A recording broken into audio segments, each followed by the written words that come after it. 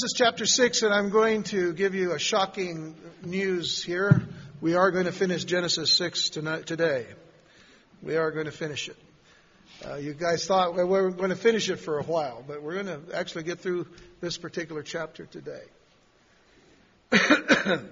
Well, we have been in it a few weeks, so that may have caused some concern.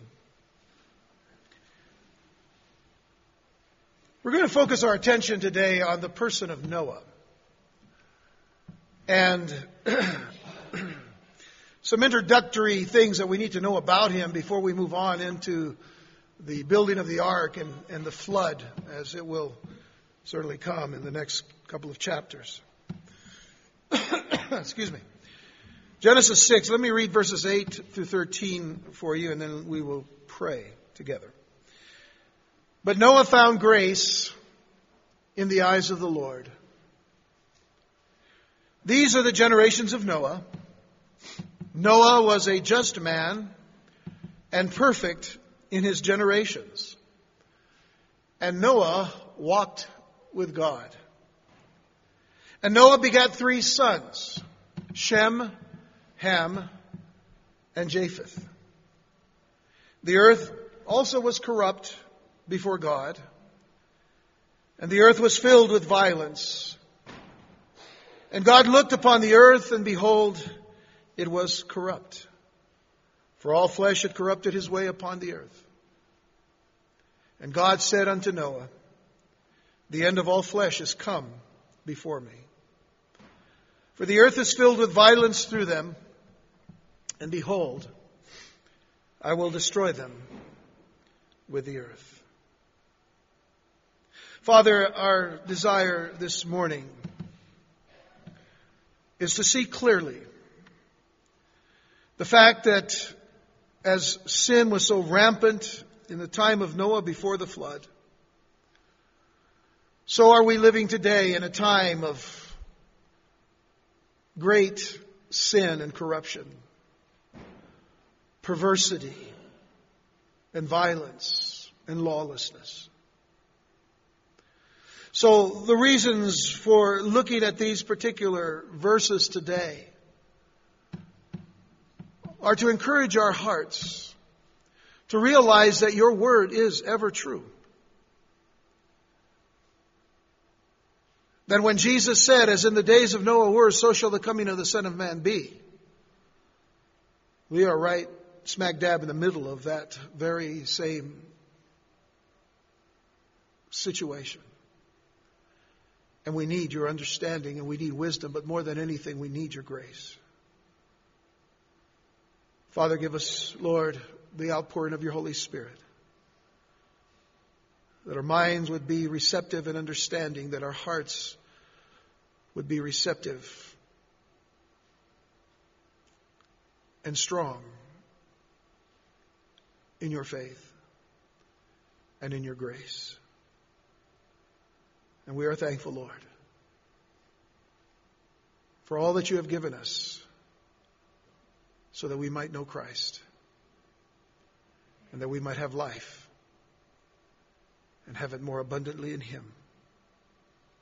This we give you thanks for and praise for in the name of Jesus Christ our Lord. Amen and amen.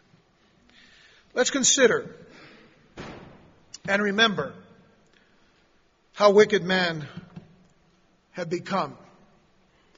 From Genesis 3 all the way to where we are here in Genesis chapter 6. Man, with the help of the serpent and his fallen angels, had made the earth a cesspool of immorality and a society of lawlessness and violence. Man was living to fulfill the desires and lusts of the flesh, living for the cult of beauty and sex, living for wealth and possessions and position, power, recognition, and honor. Man had forgotten God altogether and was living only for himself and to gratify self. Man was not fulfilling his purpose for being on the earth. In fact, he was working against the very purpose for which God had created him. In essence, man was destroying both the earth and himself as he stood in complete opposition to the Creator and to everything that God stood for and had purpose for His creation. And so God had no choice but to destroy man and to wipe him from the face of the earth. Now, with that in mind, could there have been a more bleak and black picture painted of the utter depravity of man in his rebellion against God? You know, it's hard to think so. It's hard to think that there was a bleaker picture than what we have seen in these last few chapters. And what about God's promise? God had promised that there would always be a godly line upon the earth, a godly line through whom He could send the Savior to the world. How could God destroy man and the earth and still fulfill His promise? And yet, as those dark thunderclouds of God's wrath against human sin are at their most threatening, a small crack appears through those clouds. And grace shines through. And the promise of a new day dawns. There was one man who would remain true to God up until the day of his death. And that man was Noah. And as we read of him in verse 8, it says, "But Noah found grace in the eyes of the Lord." Noah found grace in the eyes of the Lord. One man responded to the strivings of God, the Holy Spirit, and he was saved by grace. While the Lord had commanded all the earth to be cleansed of this ungodly pollution, He found one man with whom to begin again. Noah. For where sin abounded, grace much more did abound. And what is most significant about verse 8 and the person of Noah is what the verse doesn't say. You see, we are told that Noah found grace, but it doesn't say that he earned grace. It doesn't say that he merited grace. It doesn't say that he worked for grace. It said Noah found grace in the eyes of the Lord. You see, whether the word grace or favor is used, because I know that many of you may have some modern translations and it says favor instead of the word grace. But that's okay. You see, whether the word grace or favor is used to translate the Hebrew word chen, which is the word used there in the Hebrew, it is still the unmerited favor of God. It is still the unmerited favor of God. The Lord, in other words, giving to us what we don't deserve. That's grace. And what is significant is that this is the first appearance of the idea or concept of grace in the Scriptures. Now, I know that you're saying hey, wait a minute, it's true that Adam and Eve also found grace when they sinned. Yes. They found grace in the garden when God had taken the sheep and took their skins. Of course, there was blood to be shed, but the skins He took and He covered them. That was grace. Because God's justice alone, if there was only justice, God's justice alone would have sent them into outer darkness forever. Seth and Enoch and all the others found grace. But here, for the first time, grace is openly and clearly mentioned. But Noah found grace in the eyes of the Lord. Paul makes this point about grace in Romans chapter 5. And I want to read this whole passage, but some of the verses, we're not going to take a whole lot of time in it, but some of the verses may sound a little bit wacky, but it's okay. The understanding is there, and I'll point that out to you. In Romans 5, verses 15 through 21, it says, "But not as the offense, so also is the free gift," which just means that the gift is not like the offense. "For if through the offense of one many be dead, that one being, of course, Adam. For if through the offense of one many be dead, much more the grace of God and the gift by grace, which is by one man, Jesus Christ. He's contrasting, of course, Adam and Jesus. Adam, the first Adam, of course, the first man, and Jesus, the second Adam. So he says, and the gift by grace, which is by one man, Jesus Christ, is abounded unto many. And not as it was by one that sinned, so is the gift. For the judgment was by one to condemnation. But the free gift is of many offenses unto justification. For if by one man's offense death reigned by one, much more they which receive abundance of grace and of the gift of righteousness shall reign in life by one, Jesus Christ. Therefore, as by the offense of one judgment came upon all men to condemnation.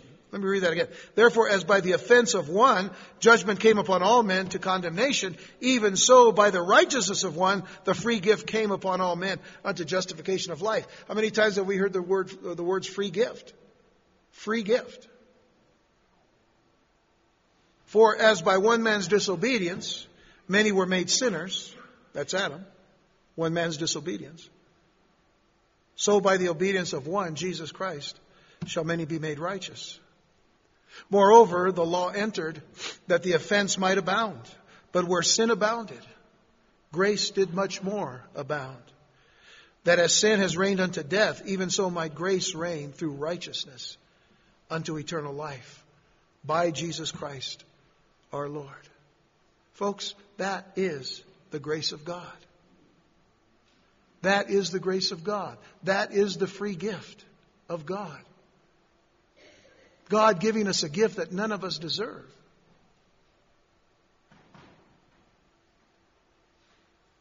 It is a grace that you cannot add anything to. It is a grace that you cannot add anything to, because if you could add anything to that which is perfect, it would only cheapen it, it would only weaken it, and it would make it of no effect. It would make it of no value. If we could add anything to the grace of God. Can you say that in your life you could add anything to the grace that God has already given you by the things that you've done in your life? Zero. Zilch. Nada. We can't add anything. That's the power of the grace of God. Many years ago, a London traffic jam prevented C.S. Lewis from arriving at a certain religious symposium on time. The panel, comprised of the world's most highly esteemed religious thinkers, began without him. Their first question was this: what is unique about Christianity? Well, a great question for this panel, but the Buddhist and the Muslim and the Jew and the Taoist, as they all discussed this, they could not arrive at a conclusive answer. And in the midst of their debate, C.S. Lewis finally arrives and he bursts into the room. And the moderator of this panel says to him, Dr. Lewis, tell us, what is unique to Christianity? And he said, that's easy. It's grace. It's easy. If you want to know what is unique to Christianity that no other religion in the world, no other belief system in the world has, it's grace. That's what makes Christianity different from all other religions. Because Christianity is the only religious system, if we can call it that, where a person doesn't have to earn merit to get to heaven.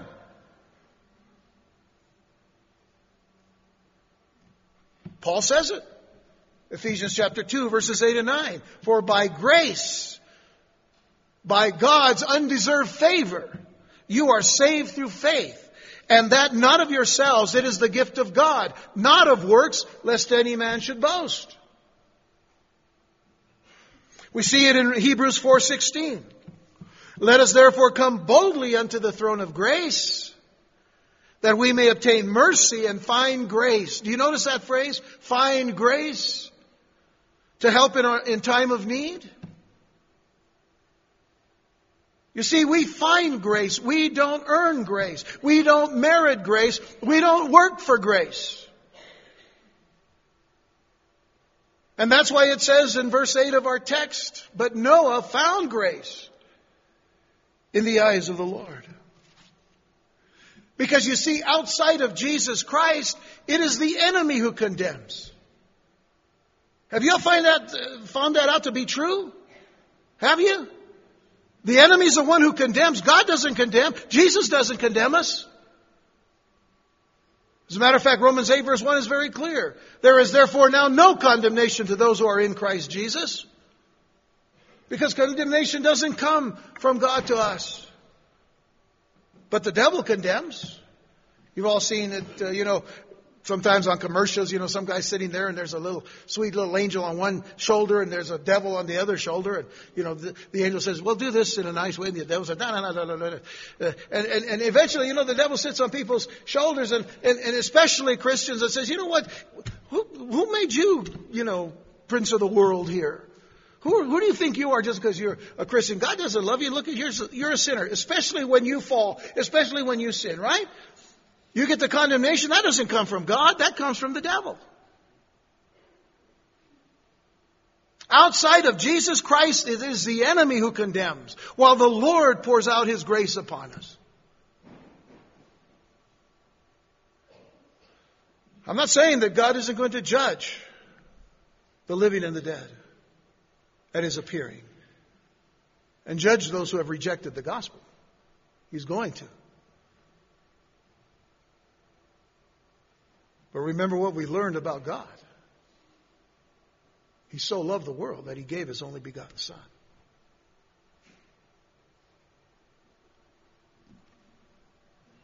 So the Lord is the one who pours out His grace upon us, even and especially in and during our time of need. Folks, that is why it is called amazing grace.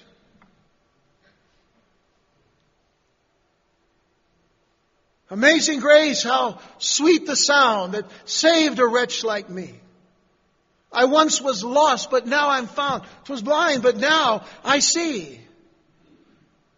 Every Christian should know this great hymn and sing it with all of your heart. Because we can never take advantage of the grace that God has given for us to be able to say, who saved a wretch. When it comes right down to it, that's all we've ever been. Wretches. But He saved us. We were lost, but He found us. We were blind, but now we see. When Christians sing this song, it's a beautiful thing to hear. But, it's interesting to me. The world likes this tune also. I've heard a lot of secular artists sing Amazing Grace. I even heard one guy sing it when he was half drunk. And they sing it like, well, all you have to do is sing Amazing Grace and you go to heaven. No, the Bible doesn't teach that. Unfortunately, they're missing out on what the truth of grace is. I don't care how pretty a person sings it. If his heart's not right with God, what good is it to sing it? But if you're a Christian, you have a voice that could scare, a lion. But you sing Amazing Grace with all your heart. You please the ears of God. Noah may not have known details about the future work of Christ, but he looked forward to the deliverer, and he ordered his life accordingly. He was willing to accept God's judgment on his sinful and rebellious nature and place his hope in the Savior. Folks, it's the same today. None of us have a claim on God. We've earned nothing but His just wrath and our eventual destruction. But we can find grace in Jesus. We can find grace in Christ. Think about the life of Noah as we go on in verse 9. And what we read about him. It's interesting, the verse begins, these are the generations of Noah. A lot of times when you see the phrase, these are the generations, you're prepared to see a bunch of lists of names and begats, and this person begat this person, and so on and so forth. But notice what it says, these are the generations of Noah. Noah was a just man and perfect in his generations. And Noah walked with God. So we get even more of a description of the life and heart of Noah. And then it says, and Noah begat 3 sons, Shem, Ham, and Japheth. Well, that's the extent of the genealogy, at least at this point. The earth, then the Lord brings back to our remembrance the corruption of the earth. The earth also was corrupt before God, and the earth was filled with violence. And God looked upon the earth, and behold, it was corrupt, for all flesh had corrupted his way upon the earth. And God said unto Noah, the end of all flesh is come before me, for the earth is filled with violence through them, and behold, I will destroy them with the earth. Now let's get back to the character of Noah, to the person of Noah, to the conduct of Noah. It tells us Noah was a just man. So by hearing that, we realize that Noah had to have been a forgiven man. Noah had to be a forgiven man because he did not make himself just. He is declared just by God. To be declared just by God means that you have been forgiven. So Noah was a forgiven man, but he wasn't just a forgiven man. It tells us that he was also one that was perfect in his generations, and that speaks of his faithfulness to God. He was a faithful man. And then it says that he walked with God, which means he fellowshiped with God. He was forgiven, he was faithful, and he fellowshiped with God. Remember those 3 words. That needs to be our character. We need to recognize that when we came to Christ, we are forgiven. But being forgiven, we are to be faithful in our lives from that point on. And we're faithful because we have fellowship with God. So the fact that he was a just man speaks volumes of his justification before God. For it tells us that he entered fully into the salvation of God and was given an irrefutable and unquestionable standing before God that belongs only to the justified soul. We've been talking a lot about this on Wednesday nights as we're going through the book of Romans, especially in chapter 4, dealing with the whole issue of justification by faith alone, by grace alone. So we're tied in to our study in the book of Romans even today. And the fact that Noah was perfect in his generations refers to the power that he received to live a godly life. Listen, we don't live a godly life by our own power. We live a godly life because God has given us His Spirit that we might live a life through Him. So think about this. I mentioned a few weeks ago when we were talking about Noah, I kind of went a little bit ahead of myself, and I talked about Noah in this particular verse, that it says that he was perfect in his generations. And I mentioned that the word translated perfect, tamim in the Hebrew, which means without blemish and sound and healthful and without spot and unimpaired, suggests that Noah's genealogy was not tarnished by the intrusion of the fallen angels that we spoke of in the first 4 verses of this chapter. He was uncorrupted, in other words, by Satan's attempt to sow a virus among the genetic pool of mankind. I mean, why is God having to destroy the whole earth? And Noah's the only one that has responded in a godly way. So God lets us know that he was perfect in his generations, which means that Noah was pure in his genetic profile. He had not, and the line before him had not messed with anything that dealt with sin, and especially in the horrific type of sin that had taken place upon the earth.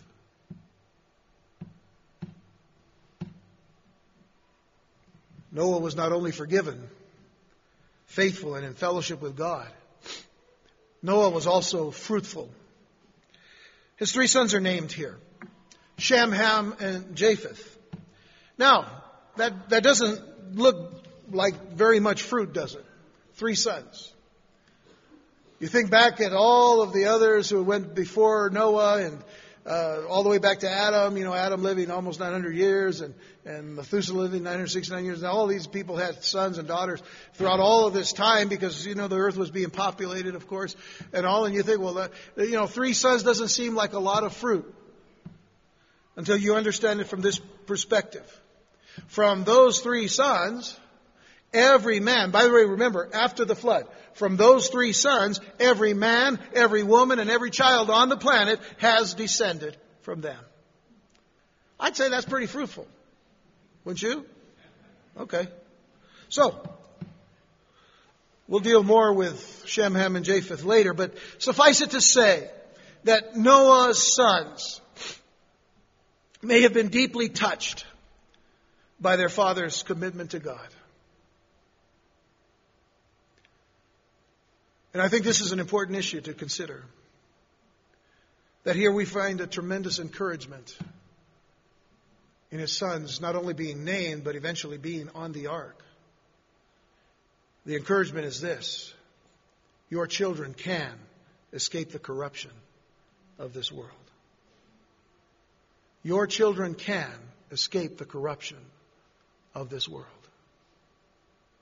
Your testimony and your example as parents, whether single or not, your testimony and your example are crucial. They are crucial. Noah undoubtedly got them involved in the building of the ark. Well, let's get our kids involved in the Lord's work. The sons of Noah, without a doubt, heard his preaching. So we need to get our children interested in the Word of God. If you have children today in any of the levels of classes in our Sunday school, that's what they're learning. They're getting into the Word of God. I'm always blessed, though, because I know some high school kids come here instead of to our high school ministry, and that's okay. I talked to one who had come to a service a couple of weeks ago and hadn't heard me speak before. And what excited me was that she had these questions about what I had taught. And I thought, that's cool. That is really cool. She had questions about the scriptures that we dealt with. And that excites me, that kids are interested in the Word of God. I'm an old-fashioned kind of person, and I'd like to see more Bibles in our kids' hands rather than all kinds of things that they do this.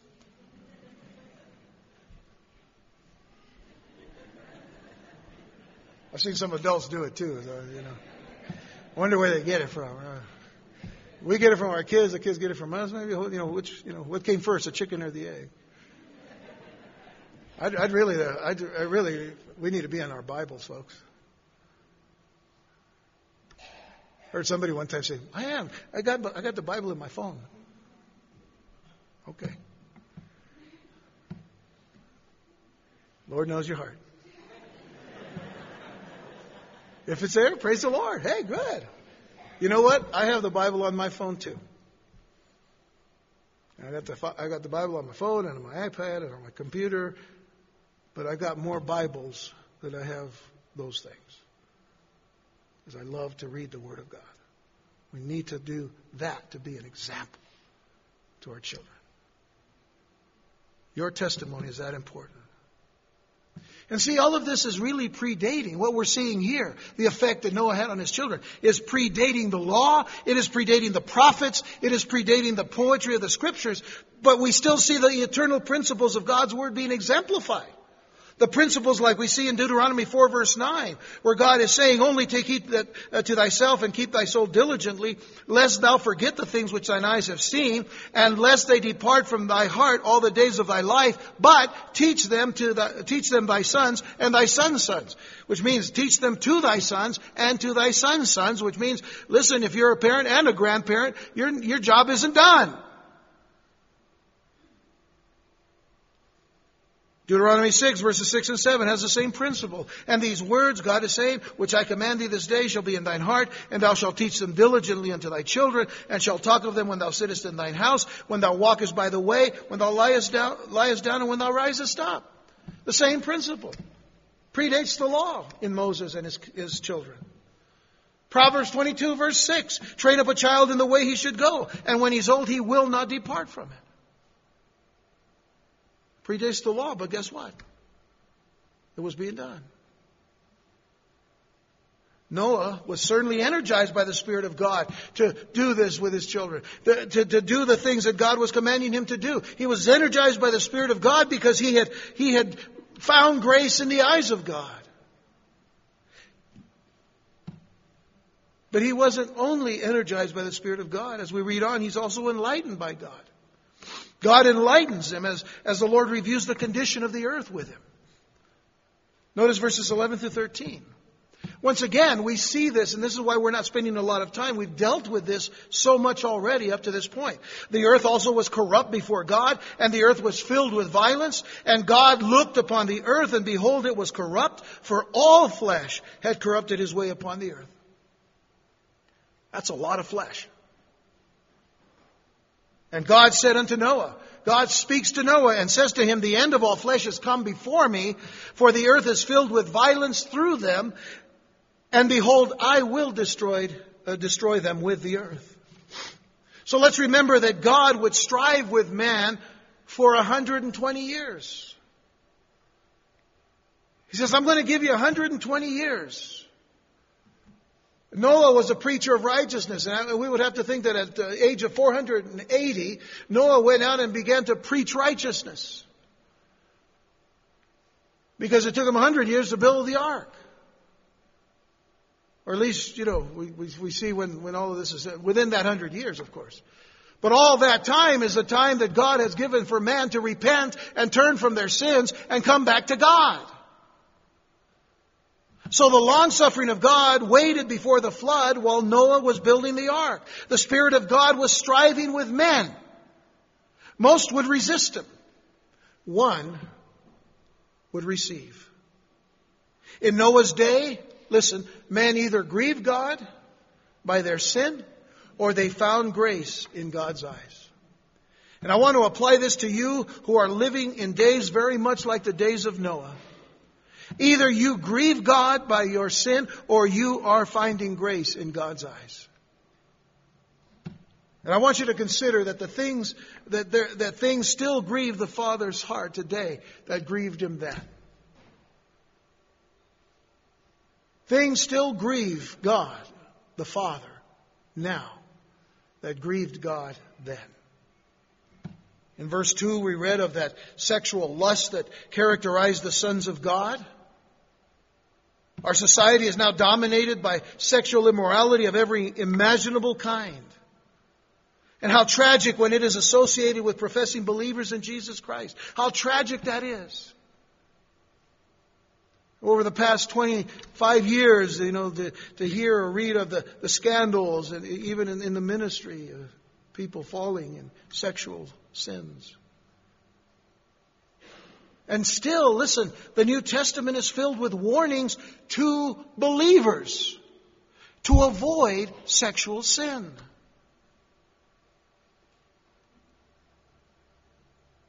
It has been a sin since the fall of Adam. But it's in the law. And it's in the New Testament to avoid these things. It grieves the Father. Secondly, spiritually mixed marriages have always been grievous to the Lord. We took the position that as we were looking at the first 4 verses, that we were dealing actually with the sons of God being the fallen angels and the daughters of men, having these relations that produced the giants. And then we see how man began to actually hold these people in renown. Something wrong there. They had taken their eyes off of God. But whether it was those kind of mixed marriages or even if it was just believers with unbelievers, think about it this way. God had told his people to stay pure and to marry within themselves. Then you carry that particular principle into the New Testament, and Paul tells us that we are not to be unequally yoked with unbelievers. So does that principle remain all the way through? Predates the law, goes through the law, comes even through the New Testament. But it grieves God. Thirdly, if the sons of God were fallen angels, then the men, and especially the women of Noah's day, consorted with demons. And folks, people are doing that even in the church today. When people set aside the Word of God so that, we don't want to offend anybody, so, we want everybody to come, we want everybody to feel at home, then you begin to read church bulletins, and they have one kind of New Age thing after another going on in their churches, but nothing that resembles any kind of trust in God. And New Age teachings are rampant in the church, unfortunately.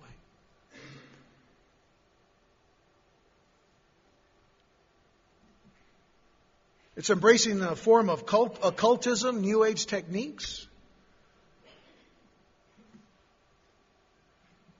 And yet we're warned by Paul in 1 Timothy 4 verse 1, now the Spirit speaketh expressly that in the latter time some shall depart from the faith, giving heed to seducing spirits and doctrines of devils.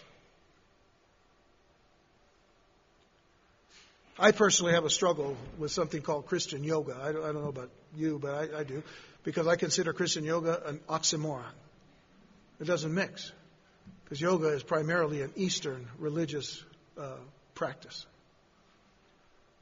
I can't mix it.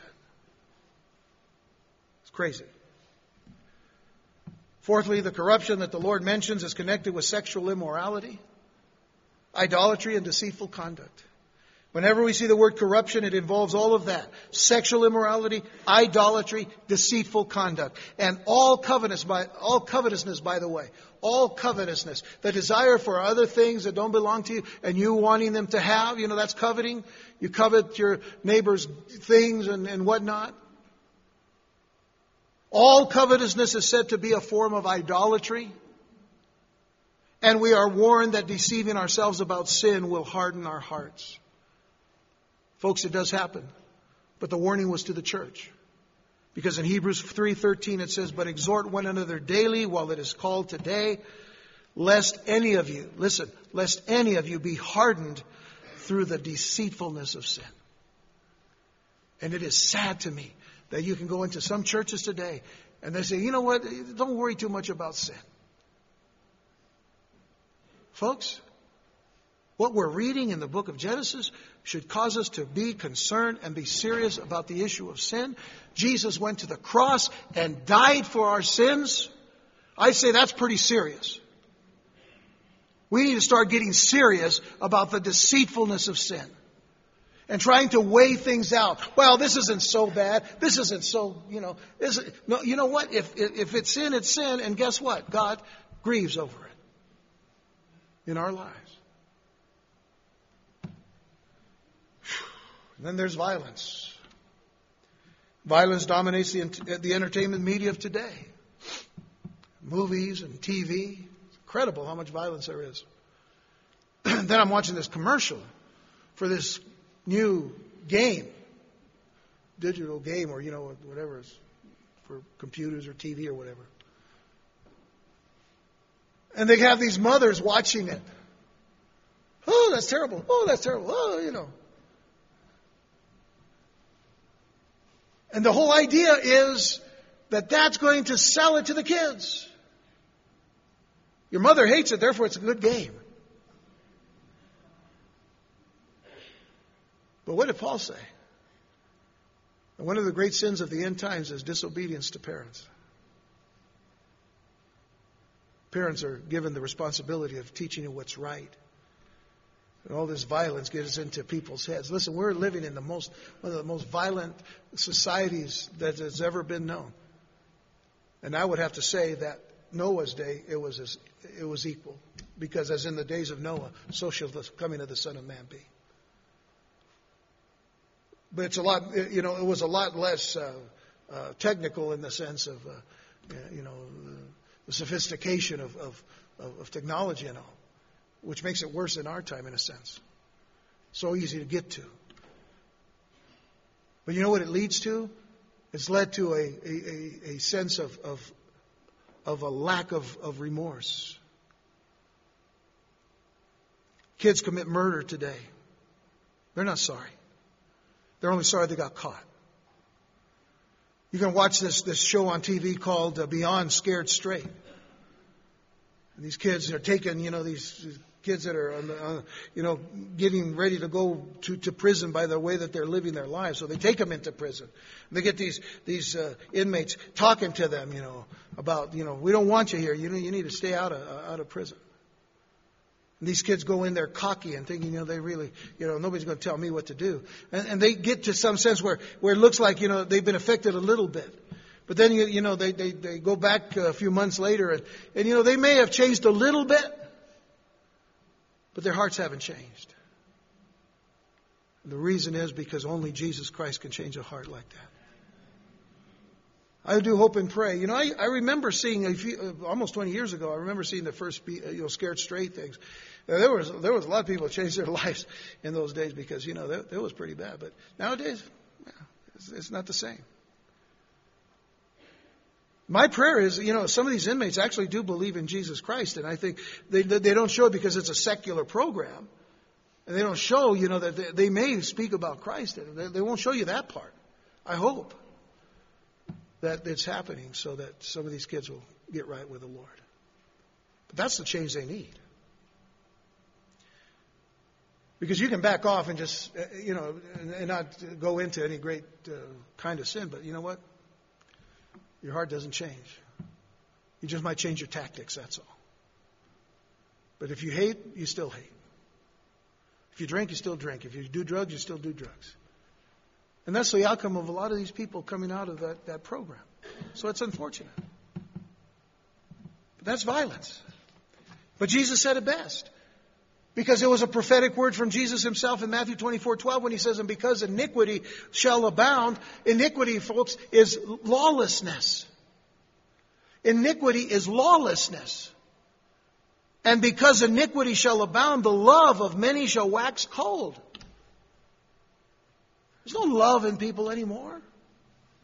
They just want to be as hard as they can, They have adopted the evolutionary teaching that they get in public schools that says it is the survival of the fittest.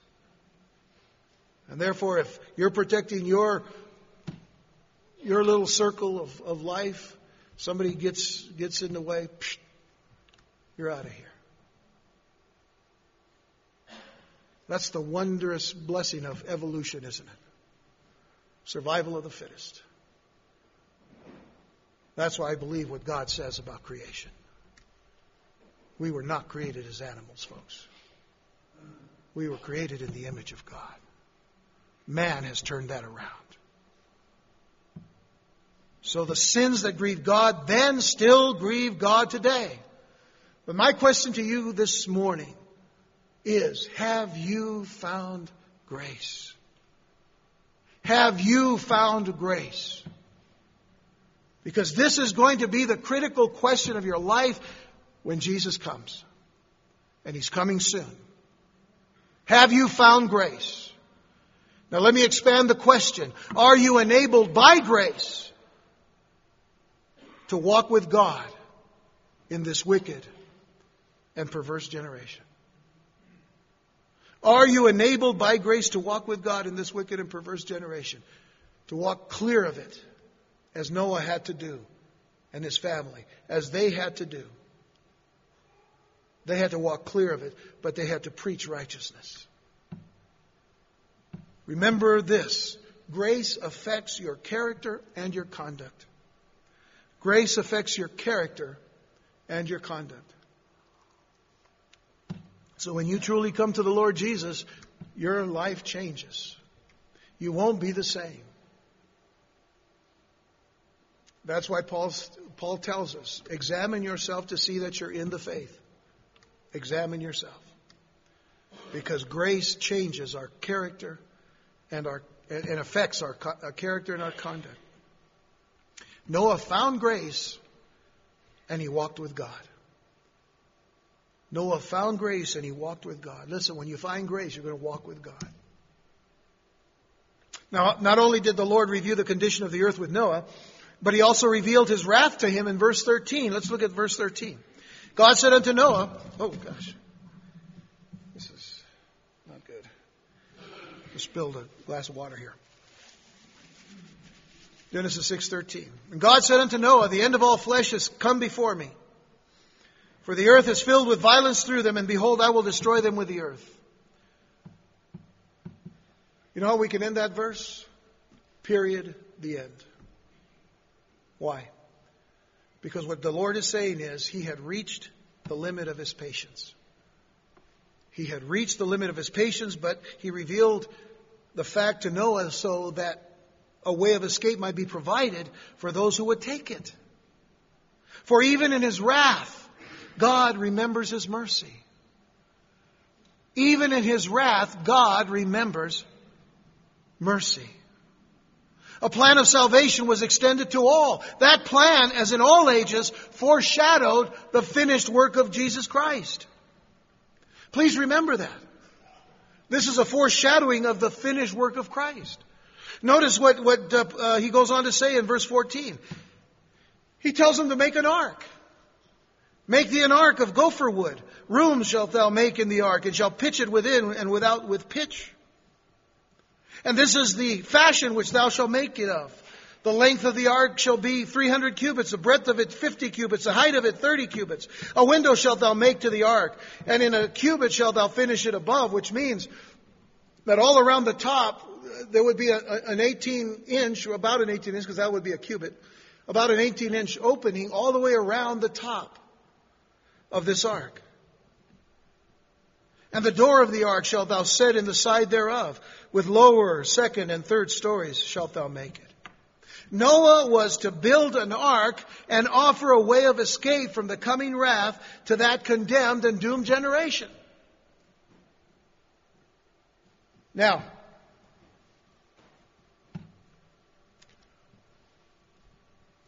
what's an ark? Let me tell you what an ark is not. An ark is not a boat. We've seen all of the artists' conceptions of Noah's Ark, right? Especially the ones for our kids. It looks like a big boat, and there's holes around so that the giraffe's head's sticking out this way, and a hippopotamus sticking out this way, and a little dog is standing, a big dog, and it's all crowded, and everybody's like, this is terrible, But it wasn't that way. Notice the dimensions: 300 cubits long, 50 cubits wide, 30 cubits high. The ark was not a boat, because you see, man can control a boat. This object was not to be controlled by man. It would be controlled by God. The ark was a box. And more specifically, it was a coffin. You see, Noah was given full instructions, and we'll spend more time later on the specifics of the building of the ark. The ark was to be in the shape of a coffin. In fact, gopher wood, which is the wood that he was to use, wood of cypress trees, is what is normally gopher wood, was the same wood from which ancient peoples made their coffins. It's a box. What is the Ark of the Covenant? What was Indiana Jones looking for? Raiders of the Lost Ark. It was a box. It was a beautiful box because it was, coated and trimmed with gold and all. But it was a box. And God was in control of that box. Not man. When man tried to control that box by itself, guess what it did? It killed man. And I'm not talking about the movie Indiana Jones and all of that. Killed them too, but it was a totally different thing. So you see, gopher wood is an indestructible wood. And it would be more indestructible with the pitch that was to be applied on the outside and inside of that boat. We'll talk about that in just a moment. But it was an indestructible wood. And we're going to talk about, from scientific discoveries and all, of what has been found, or what many have not been able to get to in a greater sense. But there on Mount Ararat, in the mountains around Turkey and Armenia, what's up there? There's something there. Some people have actually taken some pieces of this wood. A lot of it is, of course, petrified now, but it's indestructible. You can still see it. Interesting. We'll talk about that when we get into those things. But when completed, the ark was to be covered inside and out with something called pitch. It's made of oil. It was like a covering, mud-like kind of covering, inside and out. But what's interesting is that the Hebrew word used for pitch is the same word used in the Old Testament for atonement. For atonement.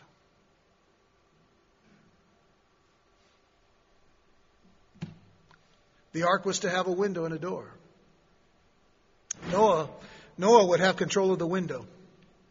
How do you control a window? You know, there was no glass in it. It was just an opening. How do you control the window?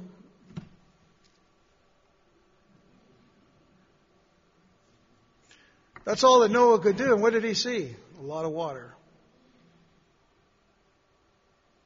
Noah would have control of the window, but God would take care and take charge of the door. God took the door. All of this can be illustrated to illustrate the gospel of Jesus Christ, I should say. All of this can be used to illustrate the gospel of Jesus Christ. We see Noah in obedience, toiling away, the great antediluvian carpenter. You know, the antediluvian just means before the flood.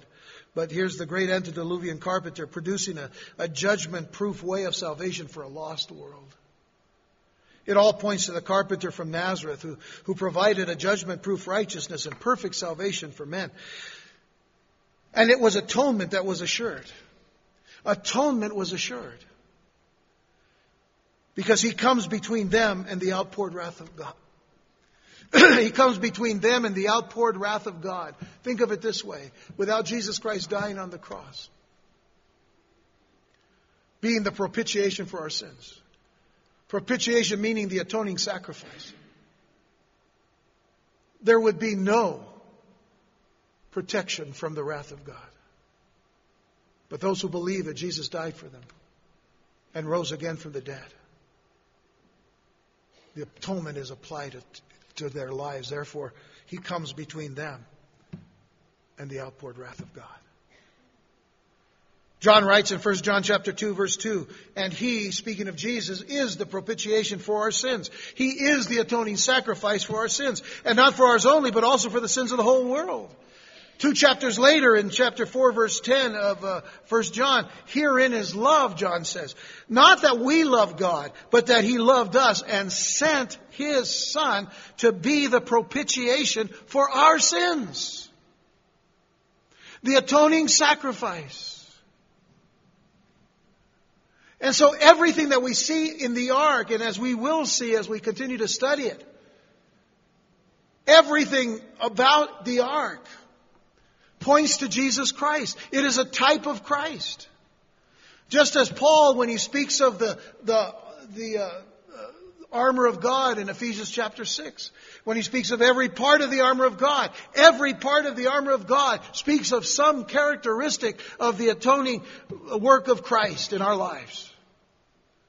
Of the salvation of Christ, of the deliverance of Christ, of the protection of Christ for his people. And we see that in this ark, and we'll see it more as we get into it. Lastly, the plan of salvation in Noah's day rested on the faithful word of God. Not only foreshadowing the finished work of Christ, but now the faithful word of God. God gives his word here. Notice in verses 17 through 22.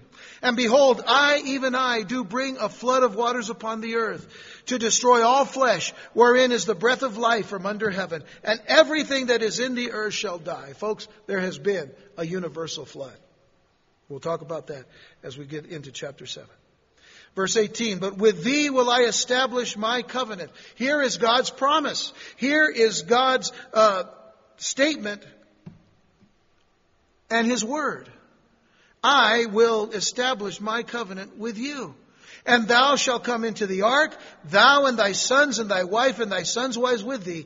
And of every living thing of all flesh, 2 of every sort shalt thou bring into the ark, to keep them alive with thee. They shall be male and female, of fowls after their kind, and of cattle after their kind, of every creeping thing of the earth after his kind.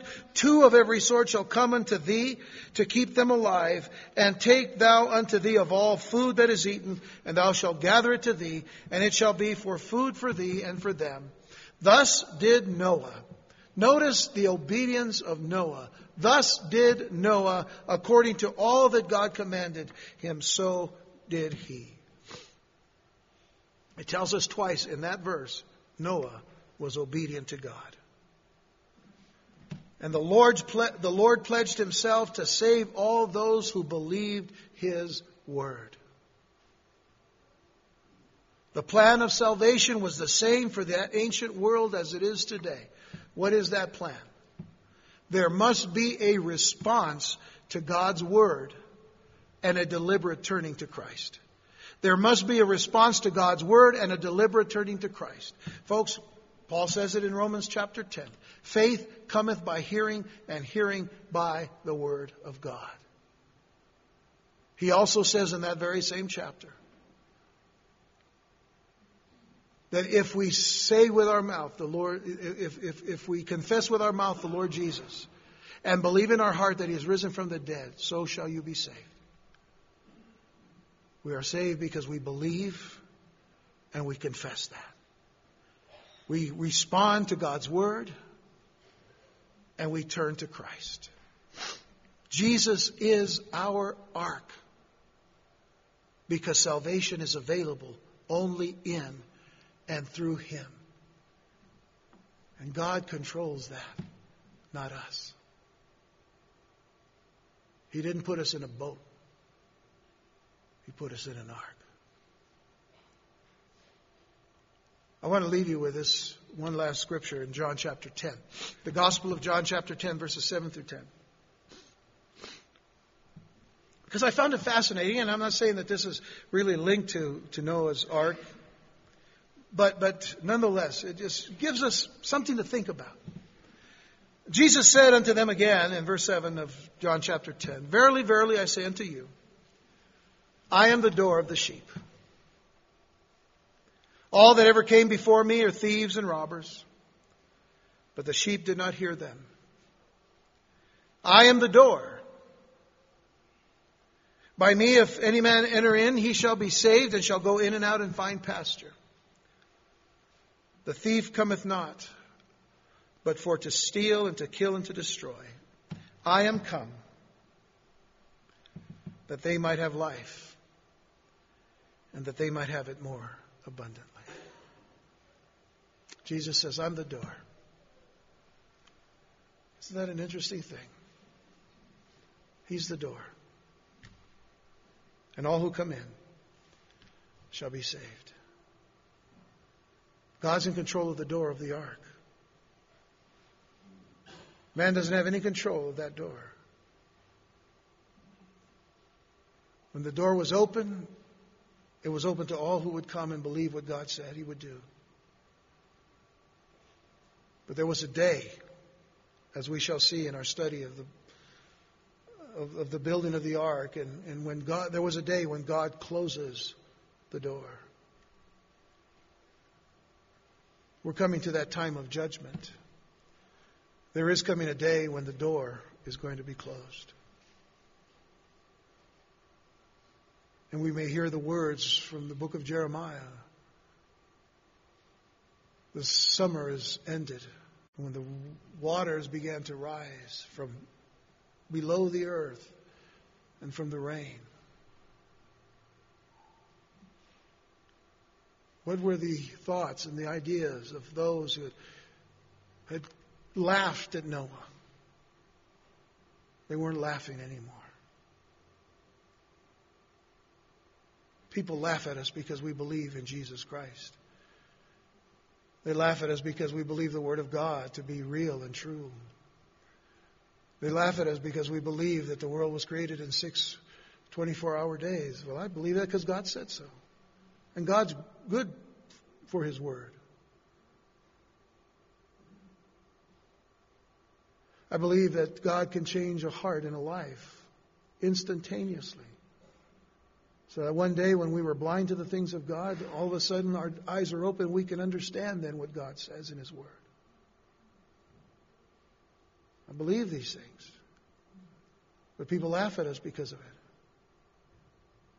But there'll be a day when they stop laughing. I don't want you to be one of those people.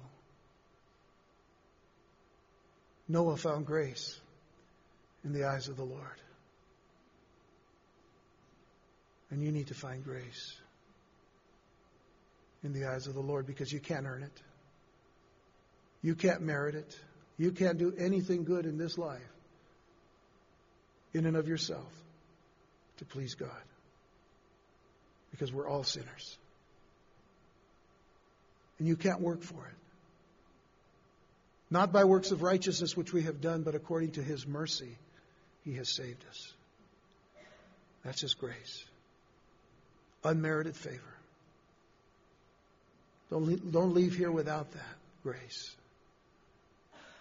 Find the grace.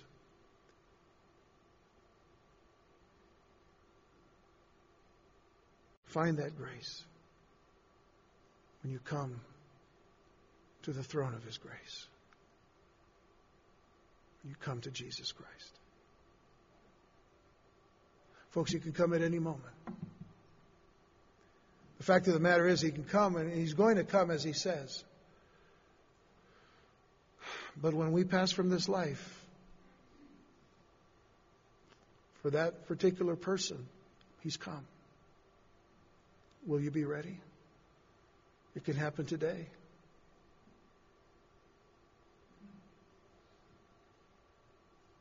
This is reality. But so is the love of Christ. So is the work of the cross. Let's pray.